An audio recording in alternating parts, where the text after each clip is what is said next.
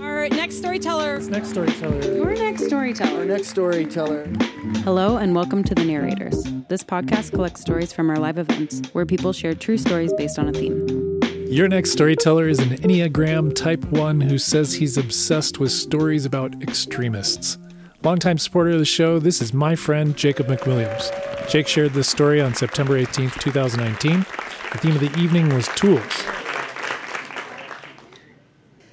Okay, so when I was a young adult, I didn't have a lot of tools for making sense of my life as I was experiencing it.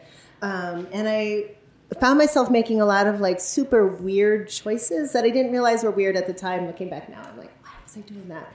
And I was doing things like I was like moving into new apartments all the time. Like every couple of months I would break a lease and move into a similarly priced apartment for some reason. And I think I was doing that because I was just like so impatient all the time. Like, and I don't even know what I was impatient for. I just wanted the thing to happen. And so I was making these like weird choices. I also was making weird dating choices. I had a specific type that I dated. And to understand this, you have to see me. But at that point, I identified as female. So it was like me, but with long hair and makeup. And my type was ex-Marines with masculinity issues. That was my type over and over. And I have the tools now to understand what was going on for me then, that I was struggling with my own gender stuff. But at the time, I was just like, why isn't this working?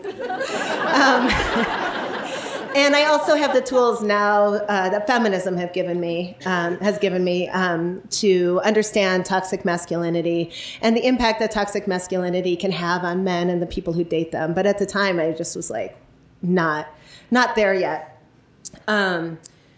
So I met this one guy who ended up being very much my type. I was working at a bookstore at the time, and he came in to buy a book, which was a thing you could do back then.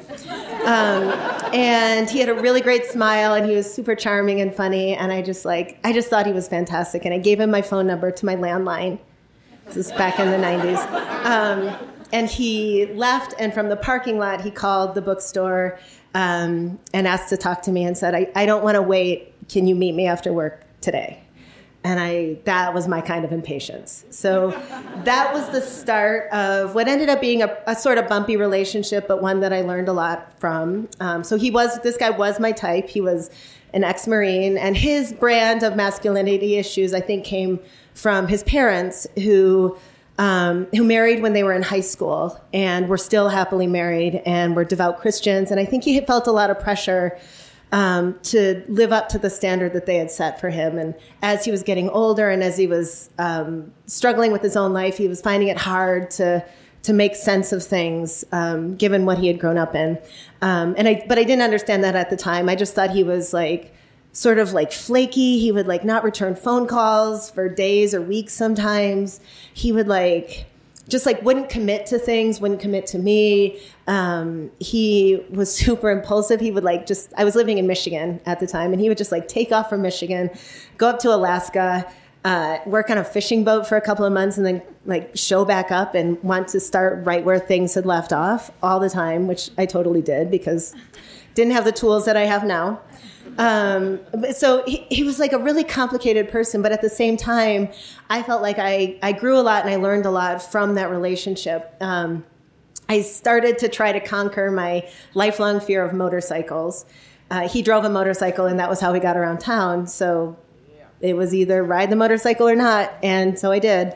And I felt really proud of that because I was really fear-driven at that time. He was the first person I dated that I came out to as queer, so that was a pretty big deal. And this is like a super small thing, but it was so important to me at the time. One time he made me Kraft mac and cheese for dinner, like out of the box. And he took a can of diced tomatoes and poured it into the mac and cheese, and it was really good. But the point is that was the first time in my life that I realized you could take something that was prepackaged for you and modify it to make it work better for you. And that's something that that's something that I've carried with me my entire life. So that was a really important moment for me. But it was a really bumpy relationship. One of the times he took off to Alaska and came back, he was staying at my apartment. I think he hadn't told his family that he was back in town. And he was like, I was working 2 jobs at the time. So I was like, oh, and I had just moved into somebody's basement efficiency apartment that I was subleasing for like 2 months. So for some reason, and it had no furniture. There was just a bed and like a landline, a phone on the floor connected to the land. And that was all I had in that apartment. And he was staying there for, I think it was a couple of weeks, hadn't told anybody else he was in town. And he like kept the curtains closed all the time and just sat on the bed and read most of the time or something, I don't know. And I have the tools now to understand that he was probably struggling with some mental health issues. And at the time I just felt super impatient. And I was like working 2 jobs and like I only had 1 key. So we had to keep switching it off. And it was like really annoying. And I was working at the bookstore, closing at the bookstore, so working till like 11. And then I had my other job started at 6 a.m. the next morning. So I was like closing at the bookstore, and this guy comes in he had apparently left the apartment that day, and he had to get the key to get back in. So he took the key from me, and I was just like so annoyed with him. And I just told him to go because I wanted to just finish my job. And like everything was making me so impatient. Like somebody had called in sick that day, so I was doing their job and my job, and I really wanted to get out of the bookstore and go to bed because I was tired. And like we got the store closed, and someone had to go back in to get something, and we all had to wait for them. And then like there was this like stoplight right outside of the bookstore. These are all like tiny things I know now, but at the time I was like, everything is wrong. And there was like a stoplight outside of the bookstore that was like super backed up. It was like 3 or 4 cycles before I could get through the stoplight. And I was like so mad. I remember being so mad. And I was driving home, and this was a new apartment for me, so I wasn't super familiar with the neighborhood yet. And there was like a police blockade on part of the street. So I had to like take a detour, and I got lost. And then I got back to my apartment, and he wasn't there. And I didn't have a key to get in because I had given it to him. And so the only tool that I did have that I can tell you about in this story was the tool that helped me pry open the window, climb in through the window, left him a voicemail to get the key back to me tomorrow, and went to sleep. And by the middle of the next day, when I hadn't heard from him yet, I was starting to get worried because it wasn't super unusual to not hear from him, but it was a little bit surprising. Hadn't heard anything. Got done with work with that job and went back to my apartment. He still wasn't there, so I had to climb back in through the window again. And like picture me, like basement apartment, climbing in through a window where everyone can see me.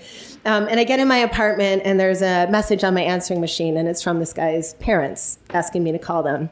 So I do, and there's not a lot that I remember very clearly from this time in my life, but I have a super crystal clear memory of talking to Spencer's dad on the phone. And he said, Spencer got in a car accident last night. And I said, how's he doing? And his dad said, come to our house and we'll talk about it when you get there. And I said, no, you just need to tell me. You just need to tell me. And he said, and I just remember really clearly how his voice broke when he said Spencer didn't make it.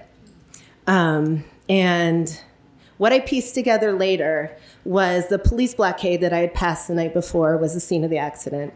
He had a drunk driver had hit another van and sent it careening across the median, and Spencer was in his motorcycle, and he collided head first with the van, and the collision caused his aorta to burst, and he died within minutes.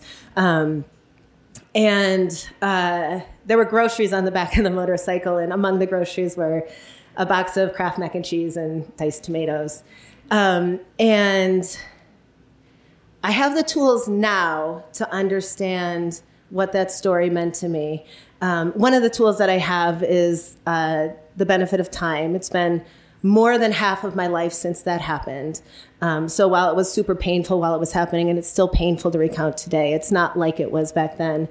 And I think the other tool that I have now is just sort of the ability to tell and retell the story until I get it to a place where it has the meaning to me that I need it to have to me now. And this is actually the first time I've ever told this story. So I'm really glad that you all were willing to come along with me on it. Thanks a lot for your time.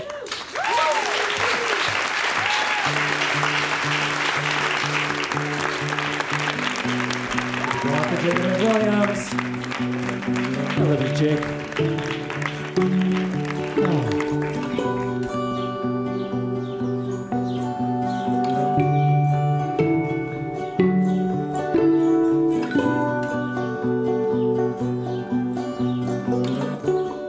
Narrators is produced by me, Ron Doyle, Sydney Crane, and Aaron Rollman, with help from Karen Wachtel, Jesse Witten, and Scott Carney. Karen edited this episode. I'd like to thank our sponsors, Bumport Theater Company, Illegal Pete's from the Hip Photo, and Great Divide Brewing Company. Our theme music is by Whalehawk, and we'd also like to thank Mega Gem, who provided the outro music you're listening to right now. If you're in Denver, join us for one of our live monthly shows, which take place every third Wednesday of the month at Bumport Theater in Denver, Colorado. You can subscribe to this podcast for free on Apple Podcasts, Spotify, Stitcher, and all the usual places where people get podcasts.